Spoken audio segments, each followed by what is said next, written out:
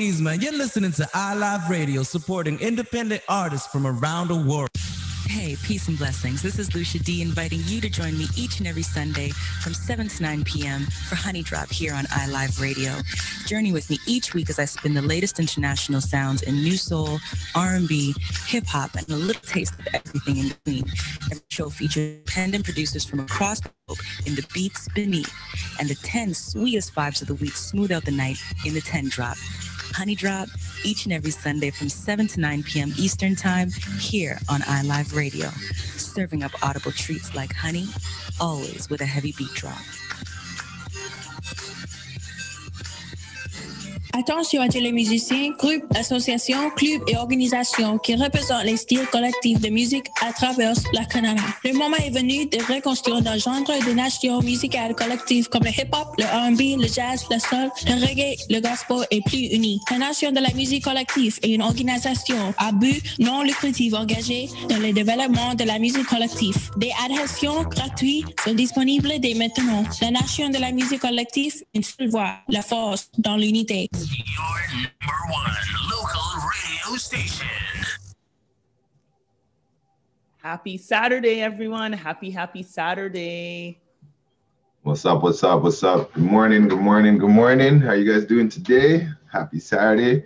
Wealth Effect back in effect. How are you doing today, Nicolle? I'm doing awesome. Somebody celebrated a birthday this week. How was that? Yes. My birthday, getting up there, counting down. It was good, man. Unfortunately, I'm used to having people who know me. I usually have some big parties on my birthday. So this COVID stuff has impacted my ability to celebrate it the way I usually do. So I found it was very quiet, just went out to dinner.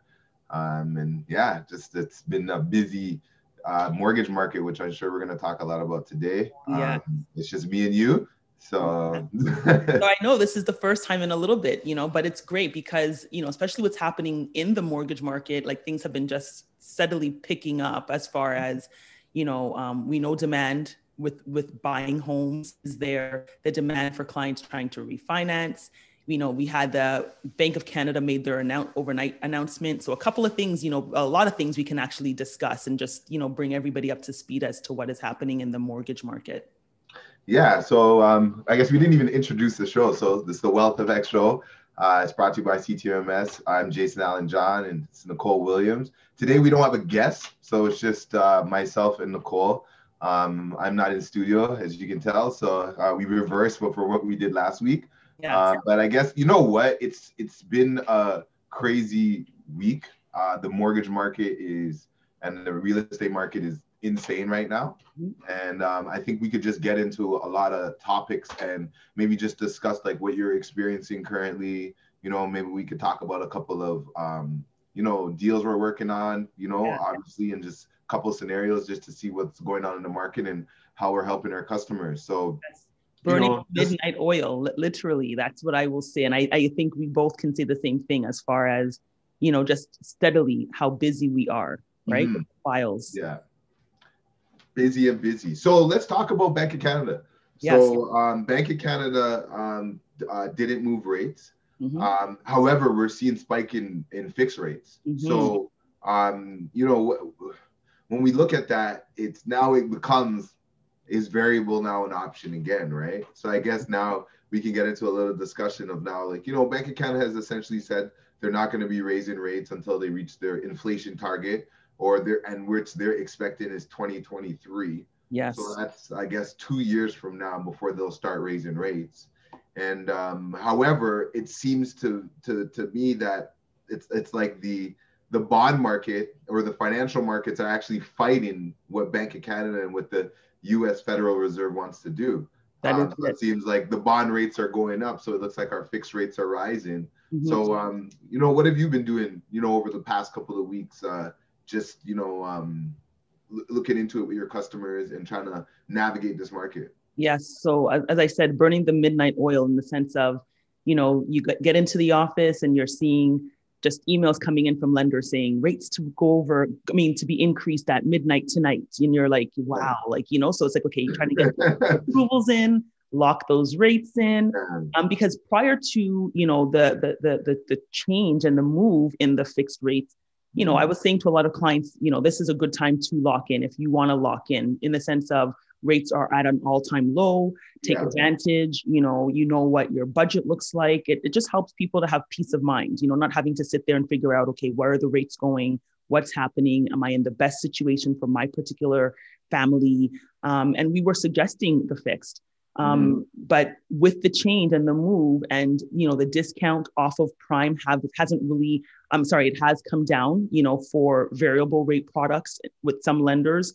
And the fact that the overnight rate hasn't changed. Now the conversation has flipped to where we're saying, you know, variable to me can work for the client that is, you know, prepared and understands what the variable product is, because, you know, just defining it, we know that the variable product can change over a 5-year term, unlike a fixed where the rate remains constant. And for some people, that can bring a little bit of anxiety if they are, you know, uncertain or unsure, or if their budget is tight. But for the clients who are a little bit more sophisticated, have, you know, been through the mortgage process before, a little bit, you know, been through the rodeo in a sense. For them, they kind of know what to expect. And for those clients, I'm saying, you know, looking at the variable at this point makes sense. How are you seeing with your clients as well? Well, it's like a mix, because to be honest with you, we're still at historically low rates for like a 5-year. Like people could still catch, you know, if you're going on the insure side, you still could catch it under 2%. Yeah. So it all really depends on what the customer is really doing. But you're right. The variable rate is very, very, very attractive right now. Yes. Still. And, you know, I have been pushing some customers into the variable rate. So it all depends on the situation. So it's a mix, because it's kind of like, do you think like it's like you could take the savings? So if Bank of Canada says it's going to take 2 years before they raise rates, so do you take 2 years worth of savings for potentially to have higher rates their last 3 years of the mortgage or not? So it's a matter of preference, you know. But it's like the rush to maybe convert your mortgage to a fixed rate like it was a few weeks ago is not as evident as there, right? So I think, okay, so you want to go with something like, I know we don't like to do, well, I'd say we don't like to do predictions, but we do a little bit. But I have some things that I think is going to come into the market over the next few weeks, you know, what I expect from what the banks and what is going to happen. So I don't know if you want to lead, or what do you think? No, you tend to be a really good predictor as to, like, you know, understanding where the trends are going, because the things that you have said that have been bang on, you know, from the beginning. So no, I'm curious to hear what you think. So I think what's going to happen is you're going to see a couple of things. The banks are going to start releasing 2-year fixed specials. You're going to see 3-year variable rate specials, and you're going to see 4 years. So you're going to see lower down on the curve a lot of rate specials. I think that's what they're going to do in the spring market. It's going to be the promotions and the big thing that they're going to do. I also think that variable rate, the discount on the variable rates, we're going to increase. I agree with that. So I don't think this prime minus 1% is going to last very long. I think it's as the rates continue to go up, they're going to say like, oh, we want to squeeze that variance a bit more. So I think this is could be temporary, right? So I that's kind of my thoughts on that. How about yourself? Oh, you're right. I've already seen lenders start to say, you know, don't worry, the 5 years, you know, increase. But guess what? This is our 3-year special. So everything that you're saying, I have seen some lenders already start to push that narrative. You know, when I was in the bank, that's what they were famous for doing when they wanted to really, you know, take away the fact that they've started to increase in the longer term rate, such as the 5 and 10 year, because sometimes we forget that there's a 10-year rate as well, right? And then they start pushing more of their midterm type rate, which is where the client doesn't typically, you know, unless if there's a need for it, they don't typically go 3 years, right? So that's where they start to push that narrative and try to push the client into that box. And funny enough, so my own personal mortgage is coming up, well, it's supposed to come up this summer. And I got a call from the lender saying, hey, now's a good time to lock in. So I always have a chuckle because, you know, until they start really looking at my profile, they don't realize that I'm too in the mortgage space. I'm like, okay, yeah. So what are you offering? And to exactly what you're saying, their offer was they were trying to push me towards a 3-year fixed as well, right? So just very interesting that you actually are thinking that. And that's essentially what has happened even to me as far as an offering that I got from my particular mortgage lender. Yeah, like I think that's where we're heading. I think we're going down that path. So now what that does do to the market, I'm not too sure. I'm hearing it softening a little bit in some extent. So I think the showings are starting to decrease because the supply is increasing. Yeah. So I wonder what is it going to be. I think what's happening too, a lot of buyers are getting upset and getting buyer fatigue because the bidding wars are exhausting. Like I've been involved in them myself, and it's annoying and it's exhausting, and there's so much uncertainty that I hate it. So it's interesting that we're going to shift onto this, but I'm going to talk about an article that I was reading the other day, and it was kind of interesting, right? So they're saying that basically, like Canada and New Zealand both have hot housing markets, but only one of them has a plan to cool down things, right? Yes. So it looks like what they're doing, like they are seeing the same issues that we're having, and they're seeing the affordability. But it's funny. So they said it's the fear of speculation investment in housing based on high demand, low interest rates, and rising prices that has prompted New Zealand government and the Reserve Bank of New Zealand to change some issues. So they actually raised down payments on for clients for property owners to 20%, and they raised for investors to 40% down.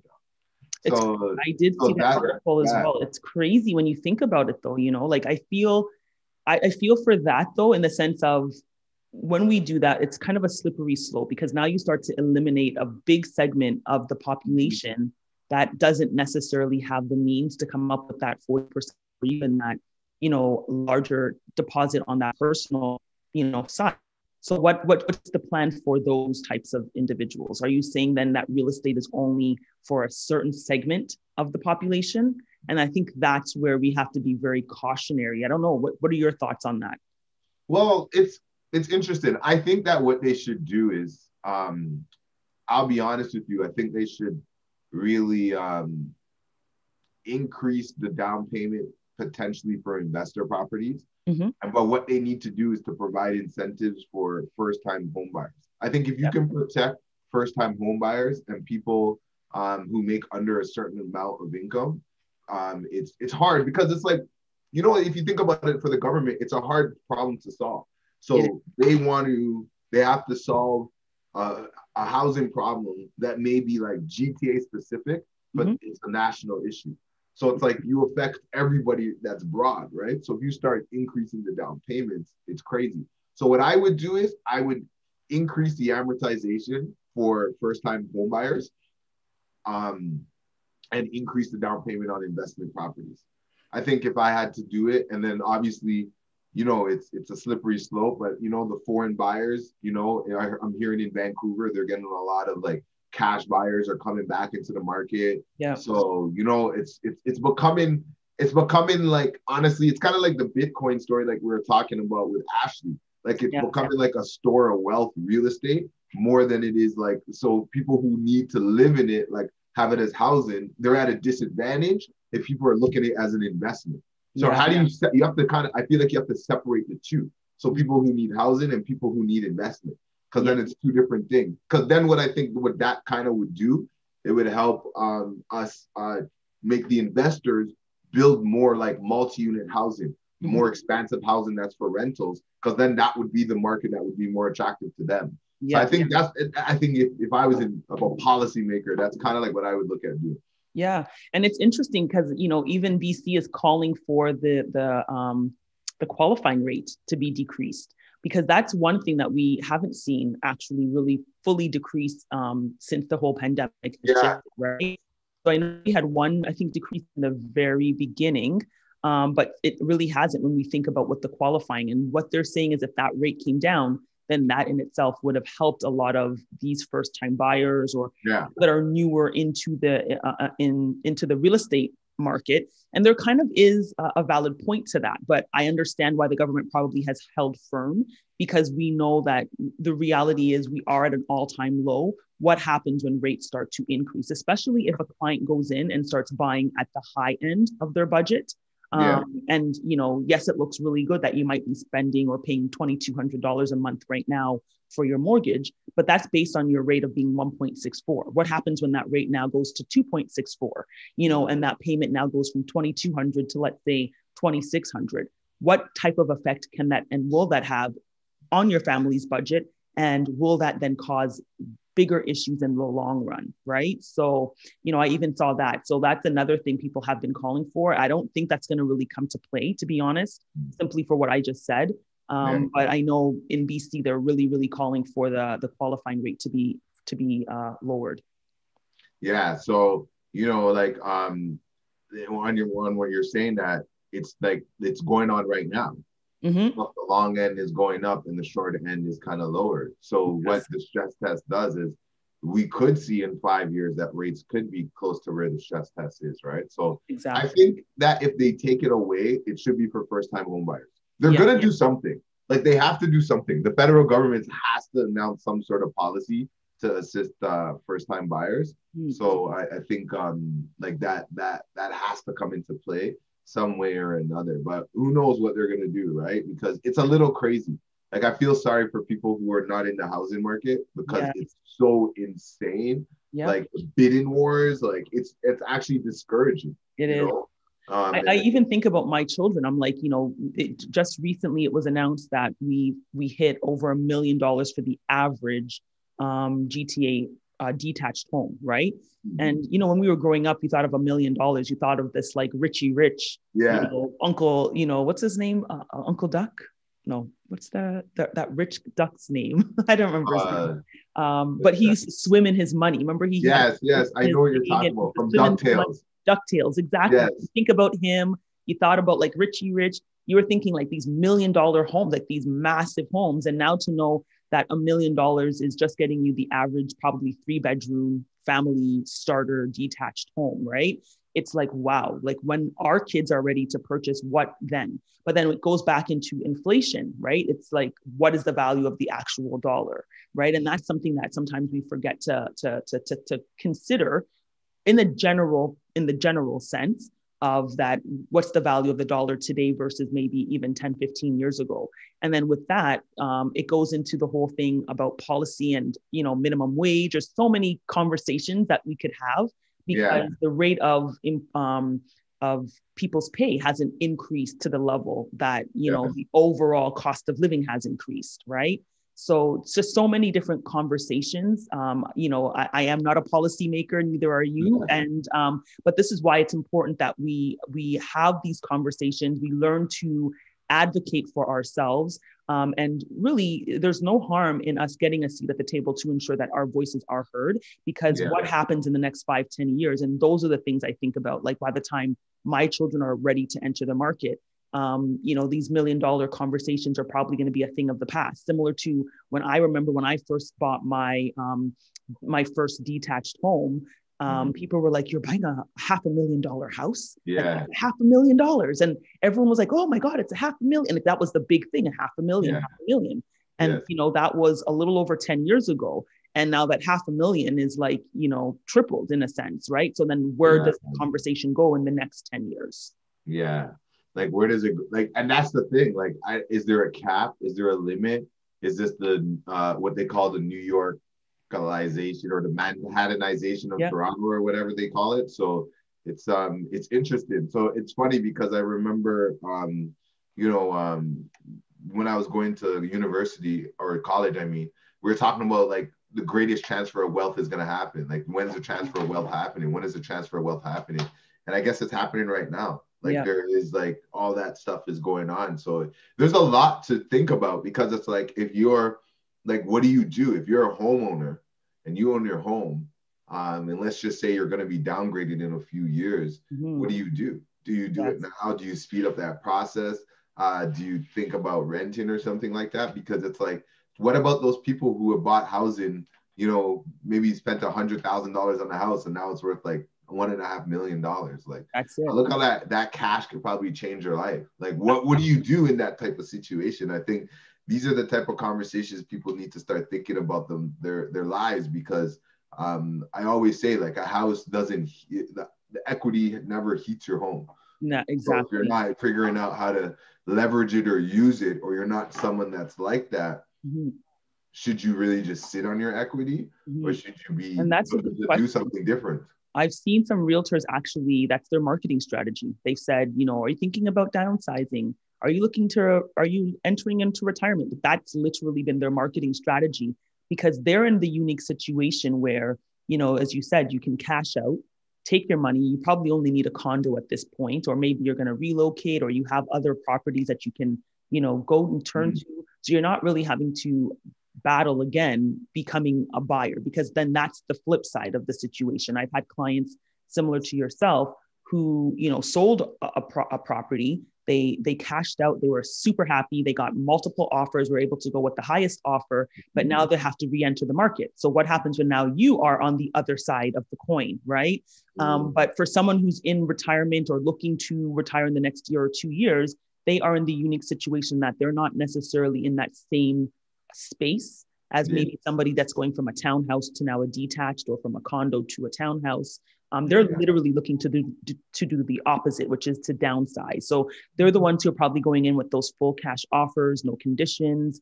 And, you know, they're buying the house in cash, and then they're still pocketing a huge chunk of change, you know? So definitely, I would say this is a time to be considerate. My husband has said this is Jamie Sparks, and you're listening to iLive Radio, changing the way you listen to radio. Hey, this is Jermaine Robbins, and you're listening to iLive Radio, changing the way you listen to radio. Yo, this is Keanu Quinn, and you're listening to iLive Radio, changing the way you listen to radio. This is Lavinia J from the UK, and you're listening to iLive Radio. Attention, all musicians, bands, associations, clubs, and organizations that represent collective styles of music across Canada. Now is the time to rebuild our collective music nation. Genres like hip-hop, R&B, jazz, soul, reggae, gospel, and more united. The Collective Music Nation is a non-profit organization committed to the development of collective music. Free memberships are available now. Collective Music Nation, one voice, strength in unity. This is Miss Care, keeping you connected with your iLive 5x5. Brought to you by iLive Music, sponsored by Independent Hype, and powered by The Hook Entertainment. Contribute to the conversation by using hashtag iLive5x5. For the latest and greatest in soul music and more, stay tuned to iLive Radio throughout the week. Connect with our team at iliveradio.com or follow us at iLive Radio across social platforms. You're listening to iLive Radio, changing the way you listen to radio. iLive Radio. The number one hit music station. Okay, guys. So Jason's not in studio, and now I realize how much I value him. He keeps us on track to be like, okay, guys, we have 1 minute left. We have 2 minutes left. And here I am just chatting away. So again, thank you for joining us. We are live with The Wealth Effect with myself, Nicolle Williams, Jason Allen John, who is joining us, as you can see, from not in studio. So I'm going to do my best to keep us online and in track as far as when the commercials come in. But yeah, so just before we got, interrupted with the break, I was just saying that back to what Jason was saying with cashing out, my husband actually says, if we can get $2 million for our house, let's just sell, right? And I was like, okay, sell and go where? Sell and go where? But yeah, so just a funny little thing that we deal with. Also, and I just want to continue on that just a little bit more, because I just want to stay on the transfer of wealth a bit more, because I'm just reading this article and it's basically saying that, so basically in 2006, there was 46% of individuals between 55 and 74 were like mortgage free. And now that's up to 55%. Wow. So it's like there's in Vancouver, there's $373 billion in mortgage-free equity in households sitting there. Wow. So there has to be some sort of time when there's going to be that transfer is going to take place. So it's like what's happening, I feel like, is that because the boomers are kind of not selling, there's no supply. And because of that no supply, is creating this super frenzy market. So it's interesting that, you know, what's kind of like going on with, you know, that, and like, what do you do? What are they thinking? Because when you see right now what's going on with COVID, I'd never sell my house. Yeah. You know, you're not going to want to go to a home or anything like that, right? So it's an interesting thing. I find this topic very curious and very interesting, because you look at neighborhoods and you see them sometimes not really shifting, and I wonder what's going to, like, that you would think there would be some more turnover, but there's less turnover, right? That has happened with, I have a client that I'm doing a refinance for, and, you know, we have access to Purview, which is a system that allows us to kind of just get a snapshot or a quick idea as to the value of a client's home, right?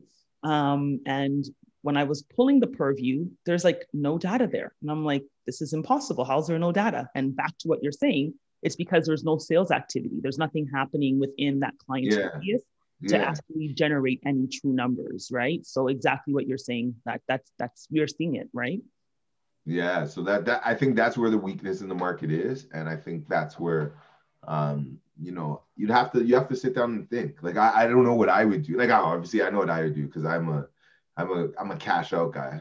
I'd be like, yo, I'm gonna go rent. I'm gonna go invest my money. I'm gonna double that every 2 years in some private lending or something. So I wonder what people are gonna do, because you have to take advantage of sometimes when the market is very high. Yeah, and that's the thing. Like, you know, this happened in 2017 when the market was on fire. It went up significantly, and people were just like, they didn't sell, and then like only now the prices are back to where they were. So it's interesting, because there are some metrics that show even on the affordability side, we're still haven't even matched what we were back in 2017 as far as the numbers wise. There's a chart on that. I'll talk about that for a second, but give me 1 second. Let me look for it. But yeah, it's interesting that it seems like we're back to that 2017, 2016 craze. And I wonder what's going to be the change, because what was the outcome of that was exactly what New Zealand did. They implemented the stress test. Yes. So that's what stopped the craze. Yes. So I wonder what is in the government sleeve right now, right? Yeah. But then the other thing that's, I think why we're in a better position this time versus 2017 is simply because of the pandemic. People have become a lot more cautious with their spending. So, you know, we're seeing statistics that show that consumer debt is actually on the decline, right? So people are looking at it, instead of having all this consumer debt, let me invest in things that we understand, that have appreciating value. And, you know, because of the pandemic, you know, we want more space, we want more home, we want to be able to enjoy our space as much as we possibly can. People are not spending on the vacations that they used to. People are not spending on, you know, going out to restaurants and entertainment. So in actuality, people are just kind of shifting those resources now into housing. That's essentially what's happening. Interesting. Like an interesting perspective. Yeah. Because it seems like, based on this chart back again, it looks like back in 2016, 2017, we were basically, we're approaching those levels. Before that was where the market kind of took a dip back to affordability levels. So home prices relative to compensation were catching up to 2 times our compensation levels, right? And that was when that went over to about 2.1%. That's when kind of like the market started to go down. Yes. So it's just stuff everybody, you know, honestly, I'm not a doomsday type of person. I don't think the market's going to crash. I really think there's a lot of positives to it, but it's just things that we have to pay attention to, because there are cycles. And, you know, like some of the stuff when I'm talking about the rates and things like that, it's just me looking towards when we were at a similar point at a time in the past, what was the situation at that time? Yeah, but you're right. This is what economists do, though. They study the charts. They study the data. Like, they don't get caught up in the emotional part, like, which is what we see and we hear from our clients, oh, there was like 50 people bidding and, oh, it went over asking 100,000. Yeah, those things we understand that can be more of the emotional context of it. But when economists are really looking at the information, they're looking at the hard facts, the hard data. So they are studying the charts. They're studying, what percentage of income is being utilized. What is the amount of debt of the average Canadian consumer versus now the homeowner. And to your point, I didn't even realize that there's been such an increase in mortgage-free households. Yes. And that in itself is like when we think about, okay, game changer, it makes big sense. And this is why there's a lot of first-time buyers that are getting the assistance from their family, because their families are in a position, because they themselves, more mature, have no mortgage or very little mortgage, that they're in a position to help now that next generation get into the real estate market. No, it's like literally, I was reading it. They're saying, where was it? 85% in some cases are getting down payment from assistance from their family. Mm-hmm. So, yeah, but you have to. It's like that's where the transfer of wealth happens. Yes. Like I don't like you're saying like, okay, what's gonna happen to my children? But I'm sure what you're gonna do is, Prudent, you and your husband, you guys are going to transfer some of that equity and that wealth to them so they can purchase property. And that's where they talk about, that's where the transfer of wealth needs to happen. So I think what needs to be looked at a lot more, and I always echo this, is like parents investing with their children in purchasing property. Because it's kind of like, why wouldn't you want that? Like it mind boggles me sometimes when my clients' family have equity and then they want to pay like CMHC fee. Like, it's like, why are you giving the government $30,000?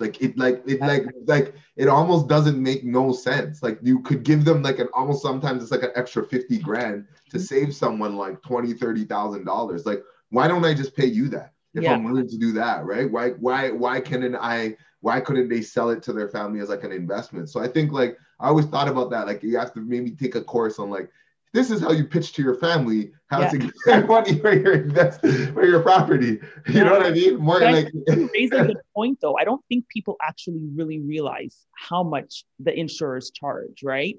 I think it's only once because they know that there's an insurance premium, but they're thinking a couple of thousand. But when you're seeing that it's 35 and 32 and they're like, what? This is how much it is? And I'm like, yeah, that's how much it is. It's like whatever down payment you thought you put down, you basically just wipe that right out. And now you're just capitalizing that back into the mortgage, right? Exactly. But they really, I don't think they understand.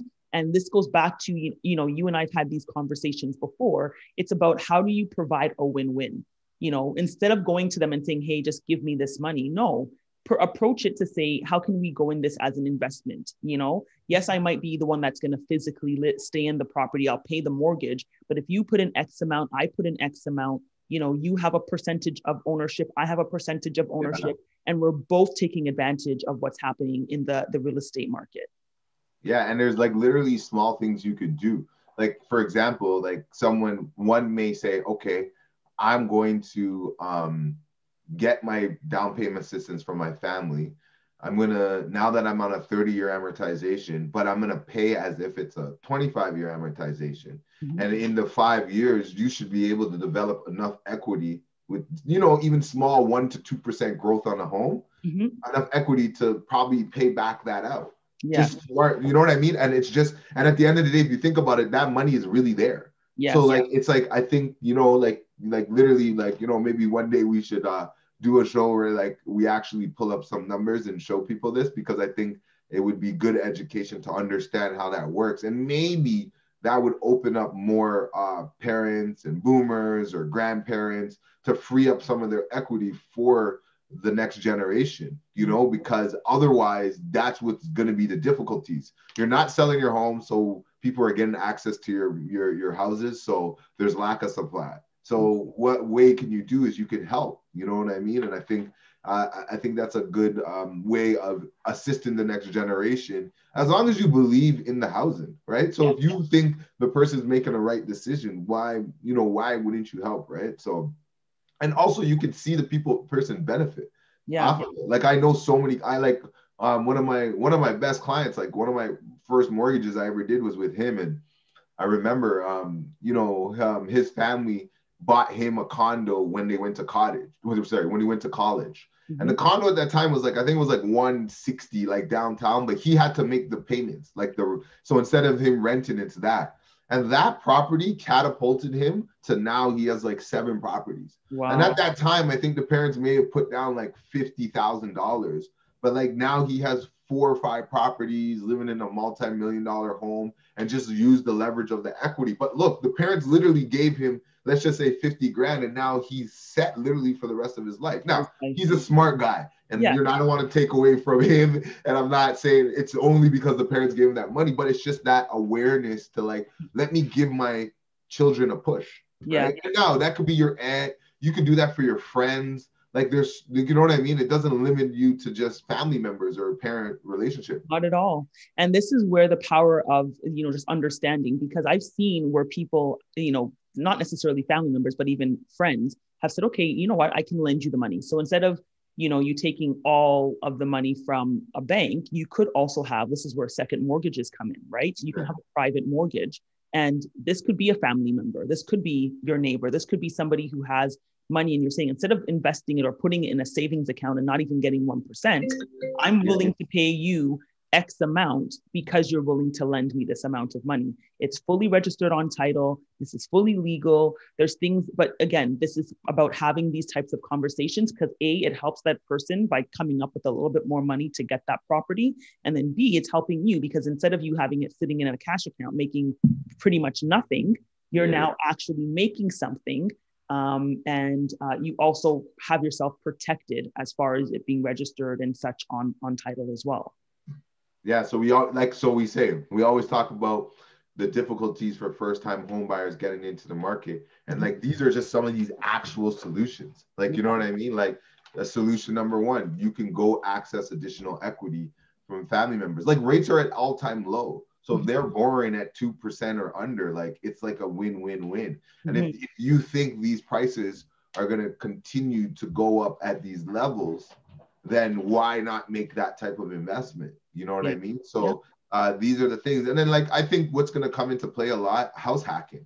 Like, why not think about buying a home with a friend at this point in juncture, right? Maybe you could buy something that's a duplex. You could live in the basement, whatever. Maybe you can afford a condo and they can afford a home. Like, why not look at that? Because that's where you got to get creative if you want to get into it. Like, you can't sit there and complain that you can't get in. Like, you have to figure out what you can do, what you can work with, right? Yeah. And then the other thing is to consider is your RRSPs. Are you taking advantage of the home buyers plan through the RRSP? How many people are aware that you can actually withdraw up to $35,000 from your RRSP in order to make the purchase? And then what happens if you don't have the $35,000? You can take an RRSP loan, put the money into the RRSP. As long as the money's in there for 90 days, you actually can then pull those funds out, utilize $35,000 towards your down payment, right? And then if it's 2 of you, that's $70,000, So there's so many different options. We just have to be open to the possibility, still really believe. And then I'm a full proponent. If you cannot afford what's happening in Toronto or the surrounding areas, we are not bounded by a jurisdiction, right? We can go anywhere. I've had clients since the beginning of the year move to London. I've had people move to Windsor. I've had people that are now looking into Hamilton, the Niagara, St. Catharines area, because they're saying, you know what, we're home. I want more space than just being in a small condo. And I'm open to looking at other areas, right? And with that being said, I actually saw an article recently where Windsor is having such a big spike as a result of people thinking and doing exactly what I'm saying. So instead of being stuck in the greater Toronto area where you really can't get anything for your, let's say you qualify for 500,000 and you don't want a condo, right? You do want a home. That 500,000, you can actually get something in Windsor for that price point, something in St. Catharines, something in some of these other areas. And as a result, I did see an article where Windsor's having a huge spike in their overall real estate market as a result of people moving from the GTA out there. I don't know if you're experiencing any of that with your clients and what you're seeing. Yeah, so it's like, honestly, like, it's crazy. And that's just probably the easiest thing to describe it. But like Hamilton is another proponent that's seeing that spillover from the Toronto effect, right? Yeah. So, I think another thing that's going to happen, here's another like little tidbit. I think employers, because if they start making people work from home, like I don't know if you remember, I don't know how when you were working in the bank in TD days, but I remember when I was at BMO, they used to have pay scales based on where you lived. So obviously the cost of living in different areas. So if all of a sudden you're going to be working from home and you live in Niagara, they're going to pay you that Niagara wage. They're not going to give you that Toronto wage no more because you're not commuting no more, right? So I wonder how that's going to affect people because they may have moved out there. But like, I think I'm more of a proponent of you buying a property as an investment property and renting where you want to live. Yeah. Like, I think that's a stronger thing than moving so far away from where you are used to living just to purchase a home.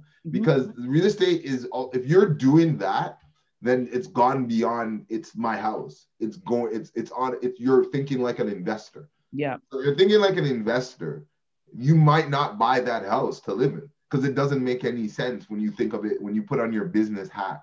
So I think people have to get that FOMO out of their eyes and think rationally on, if you're going to want to live all the way out there just to say you afford a home, but could you just go buy a rental property out there if you want to participate in the market? Because you can buy a rental property, hold it for 5 years, maybe rent, and then sell that property. Good point. And then use that money as a down payment to get you where you're going to go, as opposed to saying I'm going to inconvenience my lifestyle and all this kind of stuff. So you have to really look like renting is so taboo. And I understand why people don't like it. I get it. Like housing prices has been such a sure bet. Like it's always gone up. It's always gone up in the last like 20 years. No one in our generation knows about housing prices going down really. So it's like, it's always been better, but it doesn't, I don't mean you can rent and still become very wealthy. I know some renters that are very successful and it doesn't mean they're never going to buy a home. It's just that they're going to wait for that opportunity. So it's just I feel like that's a proponent of house hacking. Yeah, and you're right. I've actually spoken to a couple of realtors who said that they are listing their homes and they're going to rent, right?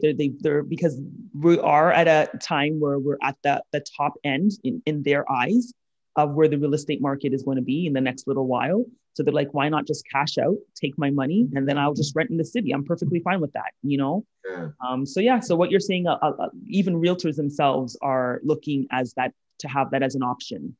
Yeah, like it's very. I think that's gonna come up. Like it's a conversation you have to have. You could distribute your income more, you know what I mean? Like write off your rental income, compared to if you just have a primary residence with no investment attachment to it. Right now, as a renter, you can fully write that as off as an expense, right? Exactly. And it's that's what I mean. So I feel like when people hear rent, they feel like, oh, you're getting out of the market, right?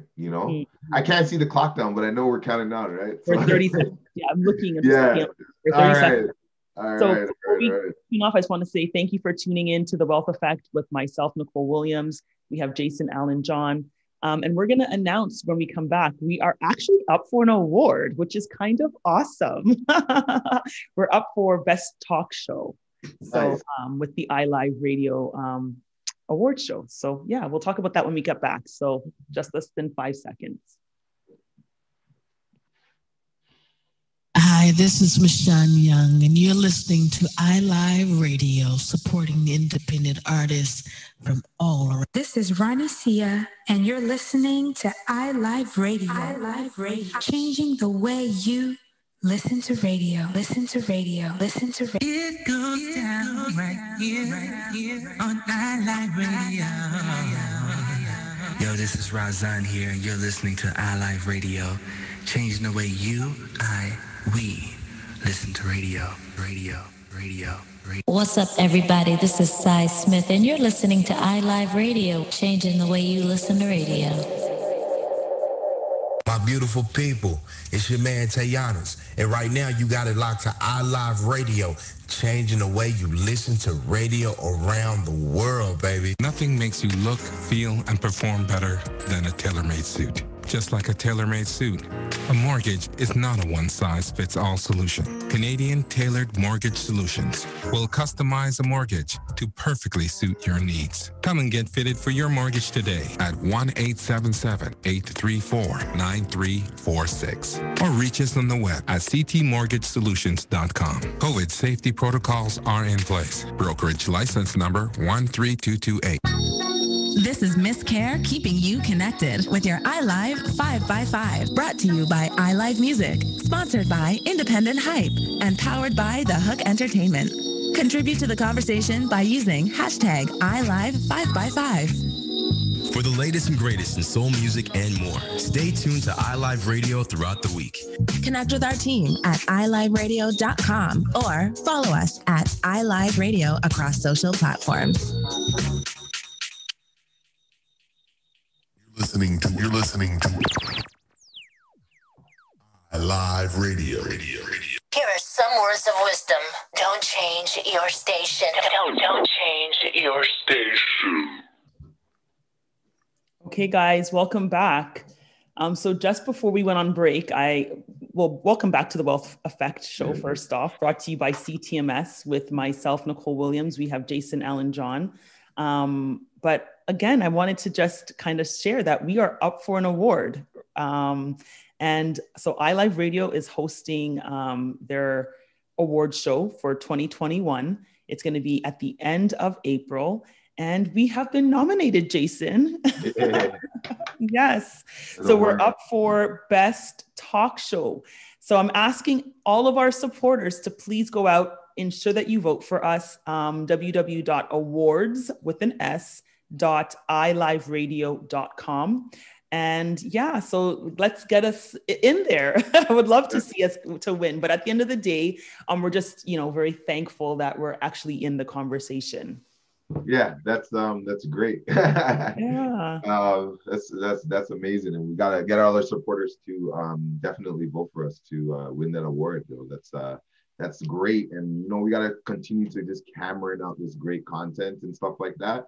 I think every once in a while we're gonna have to do an episode like this where it's like a big mortgage breakdown like this, like a dump on mortgages and real estate. But like almost overall, like a masterclass almost, right? Yeah, and it's interesting. It has me thinking because we're on Zoom, so it's like we could technically present stuff. So you know what I mean? It's we can kind of probably mix this up the next time if we have to show numbers, because even what we were talking about, just not to go back there, but to go back there actually about parents helping people or family members or even friends, showing the value of maybe providing that down payment assistance as opposed to the CMHC fee.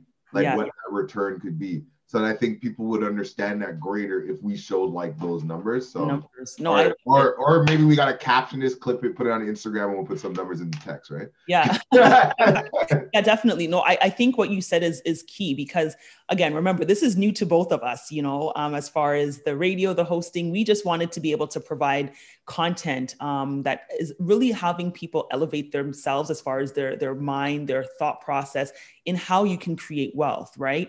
Jason and I obviously are on the mortgage end of things, but we are both invested in so many different areas, and we just want to be able to bring a breadth of knowledge, right, to the Canadian consumer with Canadian content, because that's key. There's a lot of information that is circulated, but it's not really strictly Canadian content, right? Yeah. So I think Jason has something, he's onto something when he says the next time we could probably, utilize the platform to share some better numbers and really engage people as to why we say what we say, other than just saying it, we're showing you statistical information.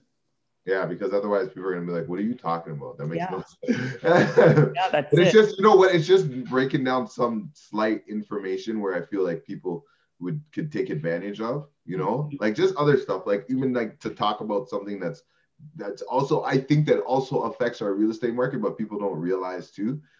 For example, the dollar has been skyrocketing since like last year too. Like last year we were sitting at like 72 cents for the Canadian dollar to the US, and 68 cents, and now we're at 81 cents. Yes. Like, so like that also affects prices, because as you know, the increase in our dollar, it's also showing the strength of the Canadian market. But I think it's all related to the price of oil and gas going up. So I don't know if you've been to the pump, but you don't. I haven't been.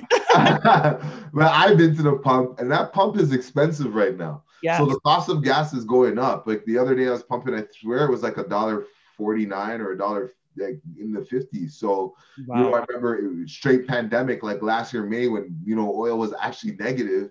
You know, we're talking about like under $1, right? So we're seeing the effects on like the inflation, right?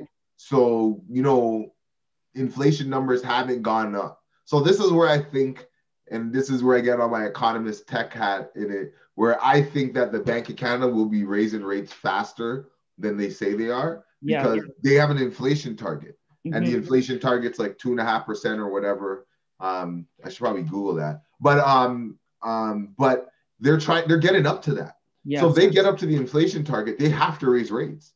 And that's if all these prices are going up, then that doesn't make sense 2023. Yeah. Right? And that's why people were saying that they didn't agree with the predictions of the Bank of Canada, right? That's what basically has come out, right? Yeah. So are they really lying to us? Or you know what I mean? So the inflation target is 2%, right? So, you know, right now, I think, what's the inflation right now? So the inflation right now is 1%. So their target is 2%, but I don't know if I believe that. 1%. I don't believe it. Yeah, right. When I go to the grocery store, it tells me it's way higher than 1%. Yeah. So it's interesting, because what is in the consumer price index is very interesting, because mortgage pricing is in it, but because rates have gone down so much, it has with the cost of everything has gone up, the cost of borrowing has gone down, which has gone the negative effect, which has helped inflation measures go down. But if interest rates start going up, then inflation is going to go up. Yeah. And then what's going to happen? They have no choice but to start raising rates, right? Yes. So, you know what I also wanted to kind of just circle back on, something that we discussed with Ashley with blockchain. When I think you brought it up, I don't know if it was you or Ashley, talking about a possibility through blockchain of having the ownership, like, you know, everybody can have a small piece when it comes to real estate. And the fact that NFTs are like the new thing, and where that's going to be going. And I'm just so curious about this whole, the possibilities that are going to come as a result directly in the real estate market through blockchain. Because I think if you are thinking that, you know, she's saying this, you know, there's probably thousands and dozens of people that are probably echoing and saying the same thing. So be very curious to see where that goes as far as ownership down the line, and how that can then just open up real estate even greater for people across the world, right? Well, think about it. Like I just talked about it, like with the down payment assistant. Yeah. Imagine you could use the blockchain and you could fractionalize a house. Or imagine you can go and say, hey, me and my friends, we're going to buy an apartment building. We could all live we'll buy like a 15-plex, and we'll all live in a certain amount of units, and I'll fractionalize this. It's almost in the same sense as what a co-op is. If you think about it, it's very similar. So how do you fractionalize it and stuff like that? And it'll be much easier to actually own real estate. And then you wouldn't have a mortgage. There wouldn't be no need for a mortgage. Because a mortgage does, like, although when we say, oh, the interest rate's only 1% or whatever, like literally you're paying over hundreds of thousands of dollars in interest over the years. So could there be some sort of link or connection where with the blockchain where you can eliminate the need for mortgages, but you can buy a piece fractional? So I want to buy a house, I get 100 people, I tokenize my house, I divide my house into 100 pieces, and I sell it. And I get no mortgage and I have no payment. Yeah. Such a cool concept. I'm just, you know, like this is something that, like, I'm telling you, since that conversation that we had, like, I know my antennas have been super up, right? Even to, I don't know if you know the artist, Toronto artist, Young Yemi. Do you know that? Okay. No. he does like Afro futuristic type art. Okay. Really, really good guy, like young. So his Instagram, I think, is Young Yummy. Anyways, if you wanted to look him up, but even why it caught my attention is that he's actually releasing a 1-of-1, and he's doing it through the NFT as well. And I was like, oh my goodness, I just learned about that. And and then here we have him like putting out his art. So I'm like, okay, if this is really now taking off, where artists, even in Toronto, local to us, are really taking in, I'm like, okay, what's going to happen next when it comes to real estate? So even just kind of keeping my own ear to the ground as to what's happening, I think is going to be super crucial. This is the types of conversations that I think we definitely need to have and start thinking outside of the box, because you know what, there may be resistance, but the reality is we can't stop where things are going to go, right? So if you can be at that beginning part of the curve of really seeing and participating, I think there will be some opportunities, Yeah, for sure. I think there's going to be plenty of opportunities for people to take advantage of. Definitely. Yeah. That's unique. I honestly, we got to do some more research on that, because I think I don't want to we're talking about it, we're putting it out there. I hate, there are companies, like I said, when we were talking with Ashley, there are companies in the States that are doing it. They're using the Ethereum platform to make it happen, right? So I just wonder how, imagine you just had like a wicked amazing property that was like downtown Toronto, like instead of doing that, could I actually just buy it and tokenize it? You know what I mean? Maybe we should look into it. Just buy. I think we should look into it, and figure out maybe we can get somebody on, because I think just it's just, to me, as I said, we had the conversation. Then I'm there scrolling on Instagram because I do follow this artist and I really do love his work. And then when I saw him saying he's releasing a 1-of-1 and it's an NFT, I'm like, wait, what? We just talked about that, So I'm like, okay, there is literally something that is going to happen. I know he's in the art space, which is different. But again, it doesn't mean that it can't happen, And as you said, if they're doing it already in the States, it's going to be not too long before it perhaps starts to trickle north of the border as well, right? Yeah, it's definitely going to happen. It's just a matter of who gets in first and comes up with the right concept that makes the most sense. That eliminates. I just think there has to be if you could eliminate, the key would be to eliminate the mortgage. Yes. How could you eliminate the mortgage? But still, remember, mortgage rates are so low. So eliminating the mortgage, but providing investors the return that they want. So I wonder what that is. You know what I think would work very well in that? Like co-working spaces. So imagine you had you had like a space, like an office that you rented, but you bought fractional ownership in the office space, which was equated to the same time that you kind of that makes sense. Work there. Because so that's actually very, very interesting. Like, how could you do that? And then there's some sort of value in that, right? Yeah, and you know what? Because that's commercial lending. Commercial lending is a whole different ballgame to your residential, and how the rates are, the fees are, and all that stuff. So then you're right. Probably that might be a play on how you can enter or ease into that type of market. Yeah. It's a way, because imagine you're like, okay, I'm gonna be in my office, but I'm gonna own a fraction of my office that also gives me time in it. You know what I mean? And then the office can still make money because it could rent it out to people that are not part of the ownership structure, right? Or your rent goes towards it's almost like a rent to own. So it's very interesting. Like that's honestly that's like the stuff that's gonna lose half of our audience. I know. or we're gonna get some. Thinking about it, I was just thinking, I'm like, oh yeah, like I wonder how, There is a way, right? Honestly, I don't know the blockchain enough to kind of say how to set that up, but I'm like there has to be a way to do it, and I think it would work well with like commercial. Yeah. I'm worried. I think residential, it's difficult because residential sometimes doesn't provide that return. So you buy a property, but it doesn't rent for what you buy it for. So yeah. So okay. We got to pick it up next time, or we got to find a guest. Yeah. And they can talk about it more, right? Yes. So we have less than a minute. So I just want to make sure that, again, I wanted to say thank you for tuning into the Wealth Effect Show with myself, Nicolle Williams, Jason Allen John. Want to remind everybody that we are up for our first award, right? Best talk show with iLive Radio. So just a reminder before I turn it over to Jason. The website is awards.iliveradio.com. And you'd be looking for us, Best Talk Show, and under that category, The Wealth Effect. All right. Sounds good. Thank you, everybody. And look forward to seeing you guys next week. Yes, definitely. Have a wonderful weekend. All right.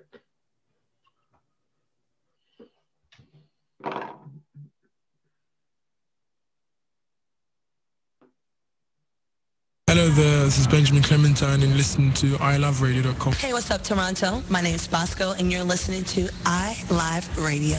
This is Dwight Drummond from CBC News Toronto and you're listening to iLive Radio. Hey, what's going down, man? It's your boy Trix, a.k.a. the Human Jump Off, man. You locked into iLive Radio. They changed the way I listen to radio, man.